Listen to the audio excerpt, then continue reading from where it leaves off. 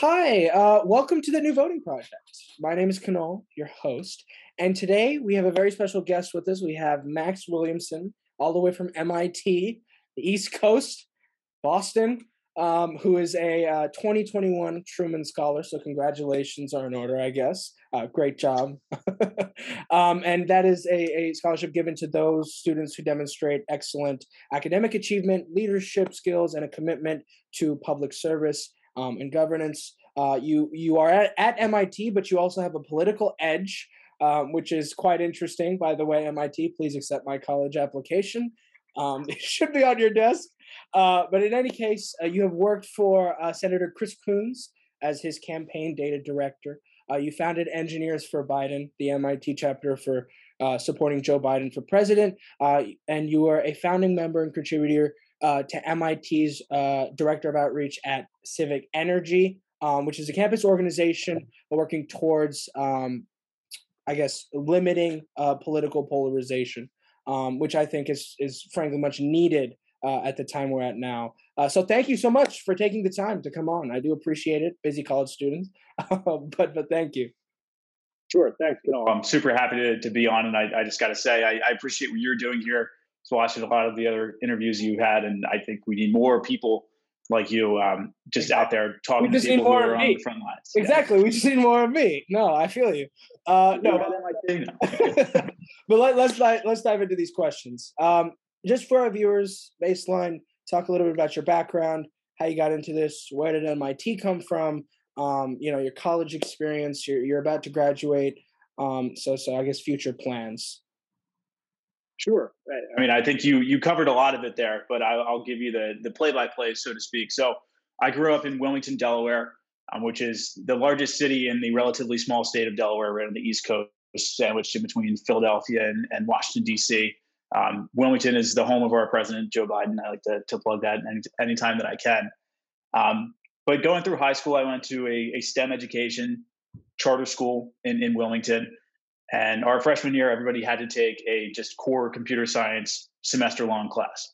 Hmm. And I really enjoyed it, dove right in, didn't know what I was doing, but I think gained a decent level of confidence by the end of the semester. And beyond that, started to take every elective in sight that was computer science related. So that was really my track throughout high school, and was lucky enough to get into MIT during my senior year and decided that's where I was going to go. And if you get into a school like MIT, or particularly MIT, where 30-40% of the undergraduate population is a computer science major, it's a no-brainer. So I, without really any second thoughts, decided, okay, I'm going to be a computer science major, and basically assumed that upon graduation, I would, and for a few internships before that, I would ship off to Silicon Valley, very near where you're sitting right now, Kunal, and work as a software engineer, as many of my classmates and friends are doing or will soon do upon graduation. And that was really my mindset when I came into MIT. And I think, well, one I'll say is MIT is a really fantastic institution for a variety of reasons. But one is that it's very good at instilling a problem-solving mindset into each and every one of its students. So it's not like Harvard or other Ivy League schools, or even just general liberal arts schools, in that it is very focused on engineering. If you come here, the vast majority of people want to be and will become engineers when they graduate, and that's what I thought I wanted originally. But I think throughout my freshman year, I realized that wasn't necessarily the path for me. So I'm in my freshman year taking a lot of these really hard computer science classes, in addition to physics, chemistry, all that stuff they make you take anyway. Really just kind of getting beat down by these classes. But by my freshman spring, I was kind of getting the hang of it. I'm like, I can do this. I'm getting through these classes. I feel fulfilled to a certain degree, but I realized that, like, the work I was doing was not tangible in the way that I had really desired. When I was in high school, I was a part of a lot of clubs and teams and organizations where you could see the impact of the work that you were doing Right. every day. And I just wasn't getting that same feeling. So there was this really kind of what I think of now as being a life altering moment towards the end of my spring semester, where I had two options. One was take a summer research position, which are pretty sought after at MIT, and kind of like the first step on that path of being a Silicon Valley engineer. That was option one, and stay at MIT, live in Boston over the summer. Or option two was take this almost unpaid internship back in Delaware in Senator Chris Coons' state office. And I chose option two, much to the shock of a lot of people in my life, mentors, advisors, my parents, some of my friends. But I showed up to this office that summer, and I found myself helping people file their taxes that didn't know how to file their taxes, helping people stave off eviction where it seemed like people would be out on the street with their kids. And that's tangible, right? You see that impact every day. And I was pretty much sold at that point on, I don't know that I knew exactly what I wanted to do at that point. I still don't know exactly what I want to do, but I was like, I'm not going to go be a software engineer. And those people are great. They do great work.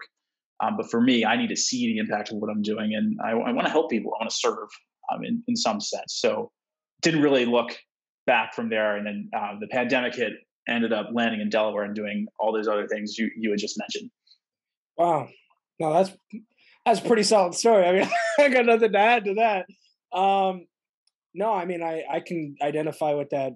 My family, so I come from a background of scientist. My sister just graduated, biochemistry, and this, that, my mother's a PhD in life science, father's PhD in life science. I live around science, right? But I chose the political route for exactly the reason you said, which is when you got into the space and you tried it out, right? You had a little bite and you just kept going. It's like a candy bar. You can never get enough of it, and you just that's all you can think about. It's what engages you and motivates you. So no, don't worry. I understand. I accept you, and I think you're doing phenomenal work. But we were talking about this before. So from Silicon Valley, obviously there's a lot of hype and energy around startup culture, and you obviously went in thinking you're going to work in software. Why did you decide to pursue that public service at the last moment? Why choose Senator Chris Coons state office? Like, why make that decision?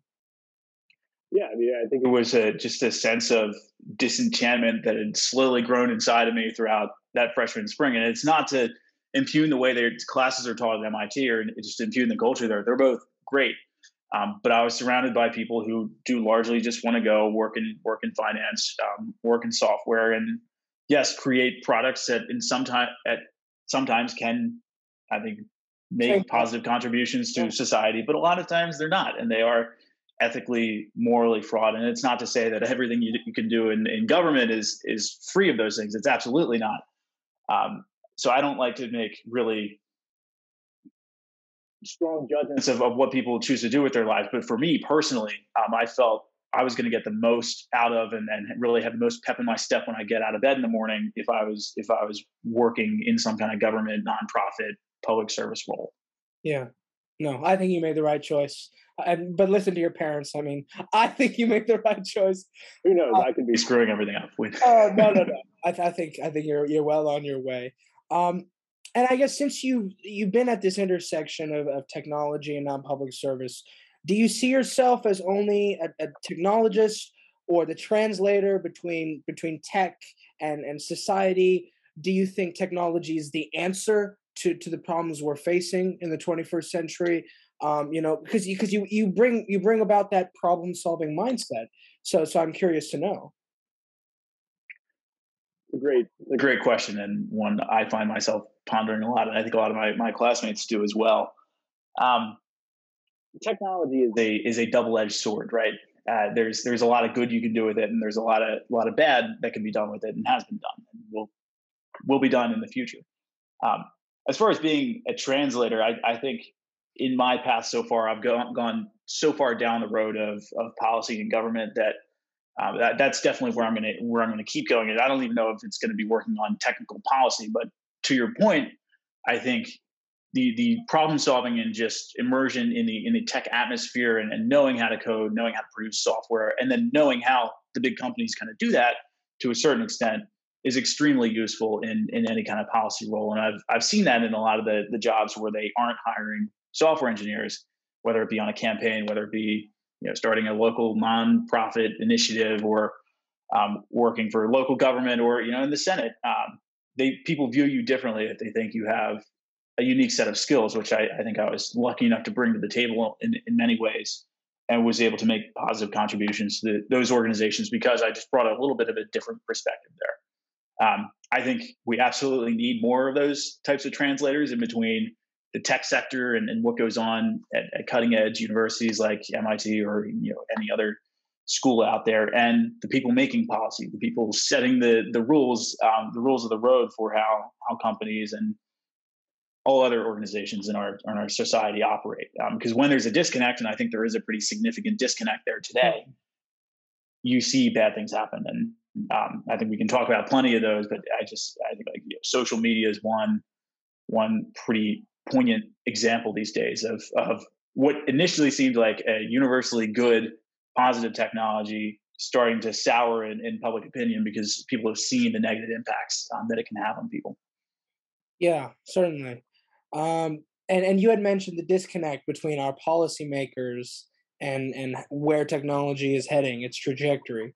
And I want to ask is do you think as you enter the public policy space, you're about to graduate, do you think the arena is ready for handling artificial intelligence, the metaverse? Apparently, Facebook just renamed themselves. Cryptocurrency is recently recognized by the infrastructure bill. I mean, things are changing, but are they evolving at the pace we need them to? So there's no doubt that technology is evolving extremely quickly. When you talk about the policy arena, there's a bunch of different arenas out there. There's kind of the global sphere, and then there's the very local. Where I have the most experience is at the federal level, and specifically in the legislative branch. And in short, no, we're not nearly caught up, and I don't think Congress has ever been really up to speed on technological developments. But there are some pretty scary examples that I've seen firsthand or heard of. There's a story I heard of when I was working in Senator Coons' office where he was in a meeting with a group of other senior senators, and they were being briefed on 5G adoption in the United States. And granted, this was probably 3 or 4 years ago when it was less of a front page news type deal. But one of the very well respected senior Republican senators in the meeting, about 45 minutes in, said something to the effect of, well, what is this 5G anyway, after they were talking about it for a while. And you think these are the people we're placing faith in to make our laws and make them reflect the changes that technology imposes upon us. That's kind of scary. You may have seen the clip of Senator Blumenthal from Connecticut just a few months ago questioning a Facebook executive during a hearing and saying, well, or will you commit to banning or ending Finsta, which anyone our age would know that's not an actual feature. That's just a way that users make use of a platform. So it's funny on a surface level, but you really think if these are the people running the show, that's kind of terrifying. So yes, I think we absolutely need more people in government who are able to push for smart policy changes that reflect the technologies that are being introduced. Yeah, no, I mean, previous antitrust hearings. I mean, I've seen senators and representatives ask hilarious questions, and watched it live. So no, I understand. And I go ahead. Well, I'll just say I didn't really answer your specific parts of your question there about AI in the metaverse and cryptocurrency. Right. So I'll just tackle those in turn here. If you think about AI, I kind of straddle the really cutting edge research that goes on here at MIT, and then what people think of it in the world, and then more specifically in policymaking circles. And I think people overestimate how good AI is, and at sometimes how robust or really smart it is. I think it's really impressive for. No, I think it's because people hate autocorrect, so they underestimate AI for real. And MIT, I mean MIT, sponsored $1 billion for AI research. So it's something the institution you attend is really focusing on. So you're in that world. Well, and some of the researchers here are at the front of the field, but it's interesting because they're not really, a lot of the models that are used today are not robust in the sense that they like to say, which means they are approaching human level abilities as far as being able to visualize objects or identify objects or comprehend stories.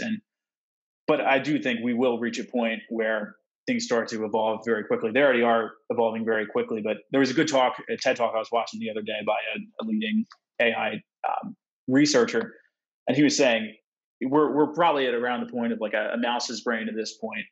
And he basically laid out this spectrum about you get to like the point of the village idiot, right? So like not a super smart person, but a functioning human being nonetheless. And then you have like Albert Einstein. And at the rate that technology is projected to progress, you're basically going to pass through both of those points in a very, very short amount of time. So it's not like AI is going to catch up and have human level intelligence for a long period of time. It's going to blow past us just by the nature of the ways that things advance. So in this talk, his chief directive to policymakers and then people, engineers making this technology was, how do we infuse an AI with values, right? Values that we think are good and that will protect us and help society. Because once you really have a super intelligent machine there, there's not a whole lot that we're likely to be able to do to control it. And that kind of gets into sci-fi territory. But yeah, Terminator. We're talking about Terminator right now. I hope that's not the case, but I think it's something you're going to see people talk about more and more in the future.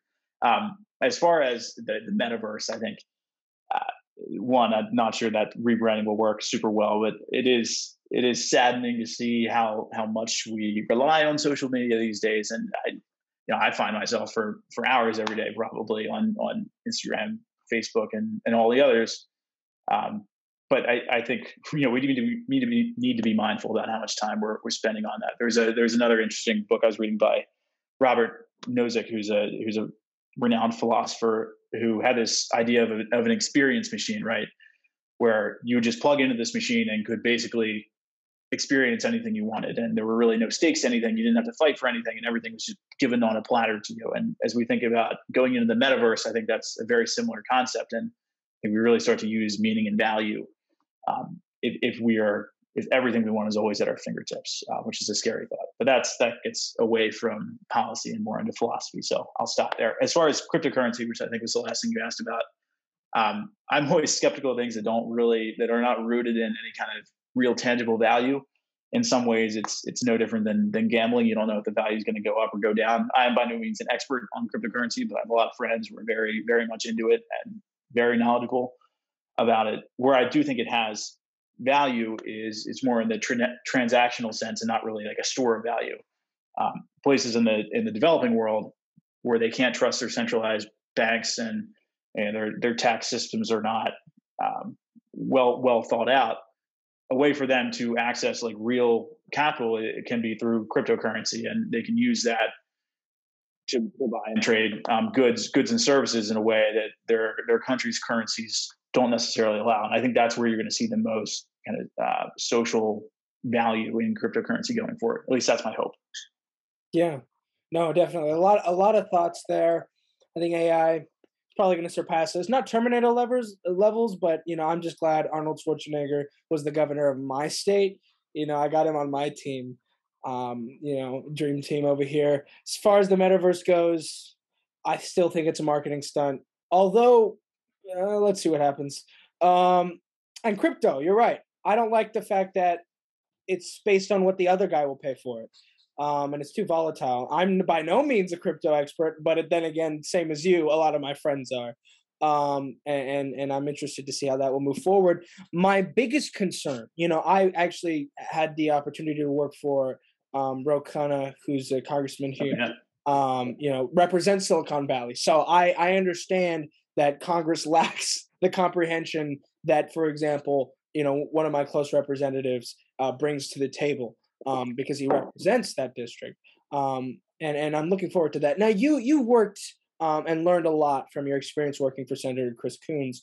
What would you say, your colleagues, your uppers, your peers had learned from you during that time?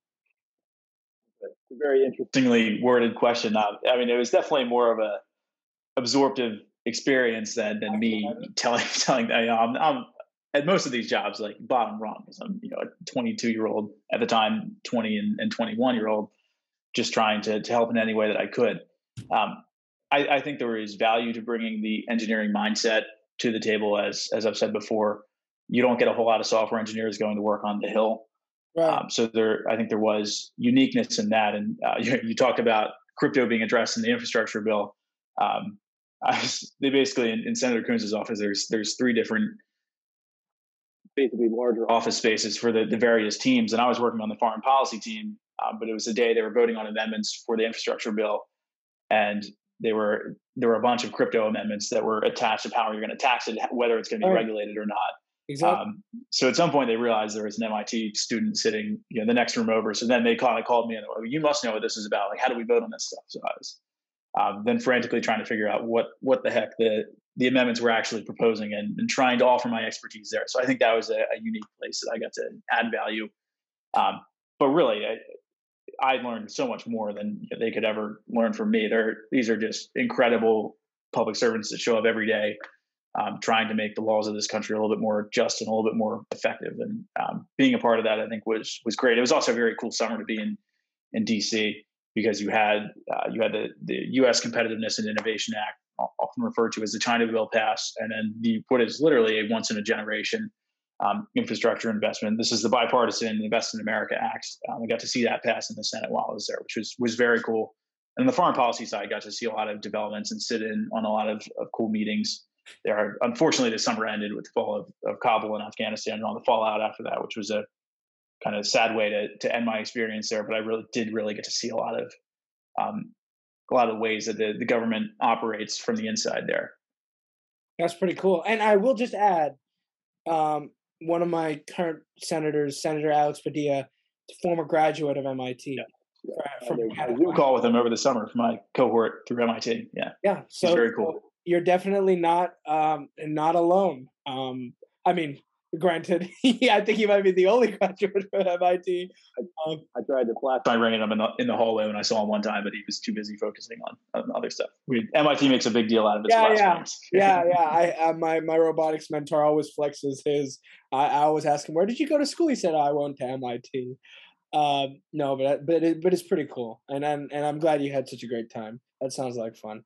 Now I kind of want to talk 2020 election. Again, this is the New Voting Project. We're obviously trying to spread awareness on voting rights issues in the United States. So give me kind of run through. You're a college student at MIT who has a strong interest in political legislation and influence. And you're noticing this top, national election, top to bottom, every issue counts. It's hyper polarized sites. You've obviously done some work with, I believe, Civic Synergy. So, kind of run me through your thought process on the 2020 election. It's a bold question. I know it's loaded. I'd say terrifying for most of it. I was constantly unsure of how things were going to turn out. And just to give you some context, I started off the year working in New Hampshire and Massachusetts on now President Biden's campaign. And this was when no one thought that he would have a prayer in hell at winning the nomination, let alone the White House. I remember sitting in the ballroom in Nashua the night of the New Hampshire primaries where the campaign was pretty much on its death knell. I mean, we lost to Amy Klobuchar in that primary and didn't even crack 10%. I remember driving back to Boston that night. My mom was texting me saying, like, well, I see like the Klobuchar campaign's hiring, you could think about going to do that. And I was just like, no, stop. So we got back and we had our pretty much entirely volunteer team, aside from the one paid staffer who was our amazing state director in Massachusetts, and got to work for the next 28 or so days. Really not knowing, we were thinking any day this could end. And we're going up against like the Bloomberg campaign, which hired 54 full-time paid staffers to just mob the state. And it was difficult to compete against. But at the end of the day, we're realizing we're fighting for values here. We're fighting for a guy who has been serving his country in elected office for almost 50 years, and who really has, I think, what was and continues to be an impressive vision for the future of this country. And being able to be a part of that was awesome. Fast forward those 28 days later, we won the South Carolina primary on February 29th, I remember. And then we're like, okay, well, maybe we have a chance. Super Tuesday was 3 days later. And I won't forget, we're also sitting in the ballroom, not really a ballroom, just a rented room in a restaurant for the Biden campaign on the night of Super Tuesday. And there's really not many people there because expectations were not high for us. And slowly, as the returns start coming in, you see just people start flooding in, volunteers that had helped us out, or people who were just interested in witnessing history to a certain extent. So that was an amazing night. And then from there, COVID hit about 10 days later. And Right, exactly. most of my student organizing turned online, but I was lucky enough to then get plugged in with Senator Coons's campaign back in Delaware, which is a totally different operation where we were pretty sure we were going to. We did have a progressive primary challenger, which we could not ignore what happened to the Joe Crowleys of the world with Representative Ocasio-Cortez. So we had to take it seriously, but I was given a lot more authority in that campaign just because it was a smaller operation. And I got to talk to people from my home state, which I think was great. But towards the end, we were spending, me and my coworkers, we get done work on Friday, and if we didn't have events over the weekend, we'd get in the car, drive into Pennsylvania, and start knocking on doors. We're passing out literature for the Biden campaign because that was what was keeping us all up at night. But turned out well. The crazy thing was they had the election night event in Wilmington, Delaware. So I was in my car, parked about 50 feet away from the stage where President-elect Biden came out and declared victory on election night, and that's an experience I will never forget ever. So it ended up going pretty well, but it took a lot of work from a lot of people. I'm just glad we are where we are today and not experiencing another term of President Trump. Yeah, I think that's well said. No, I mean, having been on campaigns is definitely exhilarating, and really keeps the blood pumping. There's never not work to do. There's always something to do on a campaign. Phone calls. Yeah, there's always something to do, and things to finish, and volunteers to find, and doors to knock. I was actually poll working that primary for the state of California, so it was definitely a momentous night everywhere. Now, I just want to ask, you're obviously affiliated with STEM. You like computer science. You wanted to pursue software engineering. Do you think more people of that background should consider getting involved in public service? Yeah, unequivocally, absolutely, yes. And I think I've done I've tried very hard to convince more people of that. Civic Synergy, the organization that you referred to earlier, was born out of MIT. I was not involved in the founding of it, but I've started working for it this semester. And they had their main principle is that we are too polarized as a country and that we need to be able to come together and talk.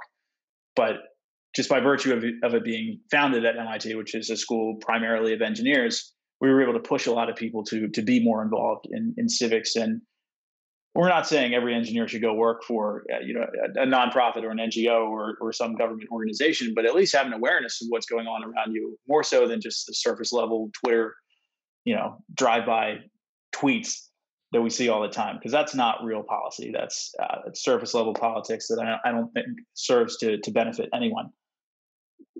So yeah, we need more engineers in public service roles. I think there's been a lot of progress on this recently. So when I was working on the Hill, I was blown away by the number of fellowships that are available to people who are actually in their careers, not people like me who are still in college. But there's something called the AAAS Fellowship, where they fund dozens of PhD students or postdocs every year to come work on the Hill, and they can make really substantive progress on their very narrow area of expertise, which is huge. I think we had like 2 or 3 of them in our office, and there's a host of other fellowships like that where you bring in really smart, capable people who are first and foremost scientists or engineers, and then you lend their expertise in a somewhat non-partisan way to a member of Congress or to a committee or to an executive branch. And I think all of those organizations are better off because of it. I was lucky enough that MIT has noticed that public service is important, that civic awareness is important, and they have a lot of programs where they fund students like me who don't want to pursue the traditional high-paying path of software engineering or other industry work. And I've gotten the last 2 of my summers funded by the political science department at MIT, and then the PKG Center for Public Service, which is a fantastic organization within MIT that basically shells out money to students who are interested in pursuing social impact internships and fellowships and that kind of stuff. So I've been lucky in that they funded me. I've gotten to have a lot of great opportunities because of that. Yeah, no, and I'm glad to hear MIT has a civic awareness and certainly the right and the resources to help students succeed in their paths. I think that's something I look forward to if I do get into MIT. But it should be interesting to see. Now, you actually worked in data in helping trace and contain the pandemic in your home state of Delaware, I guess, and this was with an organization called Newcastle. Talk about that experience. I mean, there's a public health crisis going on, once in a century pandemic. I imagine that was quite a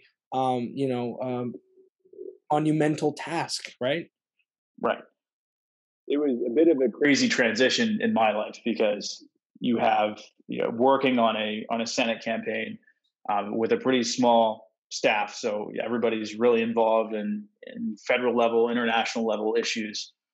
Going from what I was talking about, the Victory Night celebration, where you have the next president of the United States and many other luminaries along with him that night on a stage in front of you, and the next morning at like 10 a.m. I was on my first day of this new job, where we basically had for my county government. So you're going from this big soaring rhetoric, all these massive country nationwide institutions, to local Newcastle County in Delaware. It's a pretty big contrast. But I loved the job at the county more than anything else that I've ever done. I think we basically, you may be familiar with the CARES Act that was passed in March of 2020 unanimously by the Senate, put about $2.3 trillion into the economy. And there were a lot of provisions on that funding with not just how it could be spent, but when it had to be spent. So my county, which originally I think got like $328 million from the CARES Act, had allocated most of it, but there were a few chunks left that they didn't know how to spend. And basically you spend it or you lose it. So they were trying to come up with projects that would not be a waste of money, that would actually have a positive impact, that they could get off the ground between then and the end of the year, which we're talking November 8th at this point. And everything had to be services rendered, goods purchased, delivered by the end of the year.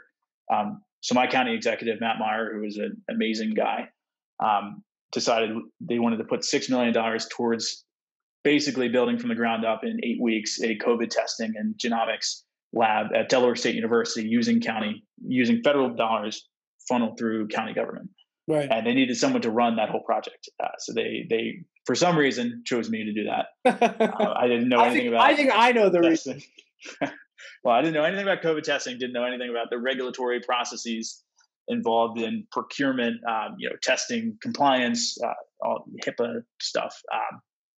But so I dove in, did a lot of reading, basically mapped out exactly what we needed to do each day from then until the end of the year, and just put my nose to the grindstone. And the day before Christmas Eve, we were running tests in the lab. We had to do construction. We had to buy equipment, hire staff. It was by no means like me doing all this stuff. I was kind of tying all the pieces together. Right. But we had like an excellent team of consultants. There's Dr. Derek Scott at Delaware State University, who is just a fantastic scientist and all-around dude, who was leading the medical charge there on the university front. It was awesome to work with him, and we got to work with this other group called Testing for America, which gave us additional funding for testing for other schools. Learned a ton. But my pitch is for like people who may be your age or even my age or in between, is that if you have an opportunity to go work at a local level at any point, in college or shortly after, do it, because they will give you so much authority and responsibility that you would not get working at the federal level or even sometimes at the state level. So right. It was a hugely rewarding experience. And going back to what I said at the beginning, you could see the impact. I mean, there was one EMT I was talking to who, in the early days of the lab being up and running, we started running their tests instead of shipping them out of state, which they cost 10 times as much.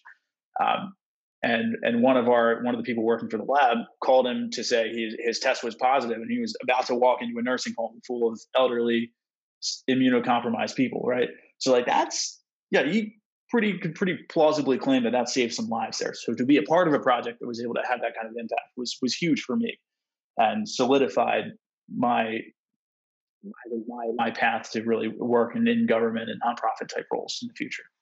Right. No, I mean, I can completely concur. The other day I'm on a call, housing is a big issue in the state of California, New York. I mean, it's an issue across the United States, but it's one here that we have to deal with especially. And I'm face to face with like 2 city council members and we are discussing what they're going to vote on the next day. I mean, they have to vote on, X amount of units. I thought it was like 650 unit housing development that's going to be built right next to me. What are we going to do about it? We're bringing about like 50 residents together, just face to face with these city council members, telling them and explaining to them, our positions and how we feel. And at the localist levels, you could really touch the change. I mean, it's mind blowing. I myself have worked on a campaign at every level, federal all the way to local. So the ripe old age of what, 18? 17, 17, 18. 17. But I mean, so I understand what it's like to be at every level, and just and the differences and the similarities between each. I understand. And I just want to ask, right? We're on this question of having more scientists and researchers, and kind of building like a brain trust that congressional people can use. Do you have any aspirations to run for political office as of right now? I understand it might be a little too early. That is a terrifying concept. Yeah, I have no idea. I have no idea. That's I wouldn't say no to anything, but so that's cool. I want to do it. I want to help people, right? And if that's working, or leading a nonprofit or an NGO, like great. If it's being like an appointed officer in some state, local, or federal agency, great. If it's finding an office that I think I could do a lot of good in, and that I feel like I was the best person, then maybe. But that's so far in the future that who the hell knows. All right, so we're going to talk about that offline. Don't worry. But no, that's I'll accept that answer. I will say this. So okay, all right. I always kind of, we're turning the wheels. We're getting somewhere. No, I mean, people that say out of the gate, like I want to be this job, right? It doesn't, not regardless of whether it's an elected office or if it's a specific role within an organization. Like that doesn't, I feel like, speak well to people, and it can often be insincere, right? Like, tell me about the issues you want to work on. Tell me what problem you want to solve, and then you can talk about what title you want under your name when you're tackling that. So that's I very firmly believe in that. Is like, you should be issues, problems, areas first, and then worry about exactly how that pans out second. Right. And what issues do you think you're gonna start to tackle? Yeah. So I've been unique in that I've bounced around. Sorry, my earphones. I've been unique in that I've bounced around a lot. So I was really, for a while, because of the pandemic, constrained to just Delaware, and I kind of like that. I love my home state, and hope to live there someday again. But I was working on education issues. I was working on healthcare with this lab and other things, and working on a campaign that was bounded by the borders of the state. But now, having gotten opportunities from MIT and the Truman Foundation, which basically connects you with a network of really impressive change agents, as they like to call themselves, all over the country and sometimes all over the world. I'm thinking, like, Delaware is a pretty small place. There's 1 million people whom I think are great. That's the community that raised me. That's home. I will always be home. But part of me thinks there's a lot of other people facing a lot of other challenges out in the world, not just in the United States, but abroad. And then working on Senator Coons' foreign policy this past summer, I really got some exposure to that, and wasn't able to travel or anything like that, but we'd hold meetings with aid workers who were expelled from Ethiopia by the TPLF in the north of the country, resistance fighters in Afghanistan before and after Kabul fell to the Taliban, exiled journalists from Kenya who were basically documenting atrocities performed by police officers there and kicked out of the country for it. That's real stuff, and it seems like it's so far away, but when you talk to the people, you realize it's not. So I think I would like to work in some kind of foreign policy role, at least in the near future. So I actually I am starting a new job on Monday, working for this group called the Himalayan Cataract Project. So cataracts are a huge issue in the developing world. They're not in the United States and most of the Western world. It's when the natural lens in your eye goes opaque and you can't see anymore. Right. There's super simple, cheap surgeries to pop out the lens, stick in a synthetic one, and boom, you're good to go in like a day. If you go to places like Ethiopia, Ghana, Bhutan, they don't have they have very limited surgical infrastructure to be able to deal with that, and the costs are a lot higher. So this organization sends these missions overseas to just perform hundreds, if not thousands, of surgeries in just a few days here. And you watch these videos, and people who haven't seen for 10 or 20 years, they wake up the morning after they've had the surgery and they take these bandages off, and they're able to see their kids, their spouse, and everyone else, and they're like, that's a crazy level of impact. So I'm going to start working for this group, doing some software data science stuff for them. But I'm super excited because that's, again, so palpable and tangible, and the impact that it has on people who may be a world away, but like, you think about people being able to see after they haven't been able to for so long, like that's huge, and that gets me fired up. So there's a very specific narrow issue that I want to work on for at least a bit. But I think, national security, international development, foreign relations more generally, those are things that really interest me at this point. Good. And voting rights. Yeah. Just a plug. You can't do all the others if you don't have a solid, fundamental, safe, secure electoral process at home. Exactly. I mean, it's absolutely true. Same straightforward, right? Wonder why we're debating it after so long. But I just want to close out, right? You've done impeccable work. You've found your niche in an almost unimaginable way. I mean, kudos for you, right? What would you recommend my generation and your Gen Z? Yeah, you are Gen Z. We're the same, yeah. Exactly, we're the same, right? 4 years apart, yeah. What would you recommend for our generation, those that feel exhausted, alienated, ignorant, who want to be engaged in policies, whether it be education, voting rights, etc. Climate change is a big one these days. What is your advice for that next class of voters? Excellent question, and one that I don't have an adequate answer to, but I will certainly try. I think alienation is the key word there. The rhetoric that we've been taught by older generations who are now in power has really gotten to our core, right? So we're toxic in the way that we discuss as a generation between ourselves, and we're extremely polarized, left, right, and everywhere in between. It's very hard to have conversations, and I saw that firsthand when I was organizing students to vote for Joe Biden, who people called a neoliberal shill on my campus, or cozy with China and Russia and Hunter Biden and all that kind of stuff from people on the right. And that's not helpful. If we want to have a chance as a generation of trying to solve climate change, income inequality, and just a host of other issues, like, we need to be able to talk to each other and not just with people with whom we agree. So what I've done, and what I would like to get more students involved in, is having these conversations. So Civic Synergy, what we talked about, we have. We're going to be running this program throughout the spring. So here's a shameless plug to all your viewers that you should go look up, Google Civic Synergy. We should be the first result, and go apply for the program. We're going to have working groups for college students and graduate students to come together with people they don't agree with and talk about policy issues and try to hash out some kind of a proposal. And ideally, we're going to then present those proposals to members of Congress or executive branch officials over Zoom probably, and just have a good conversation. And I think slowly trying to depolarize the way that we talk to each other. And it's not just going to happen with one organization like Civic Synergy. It's not going to happen in a year. It may not happen in a decade, but we have to try.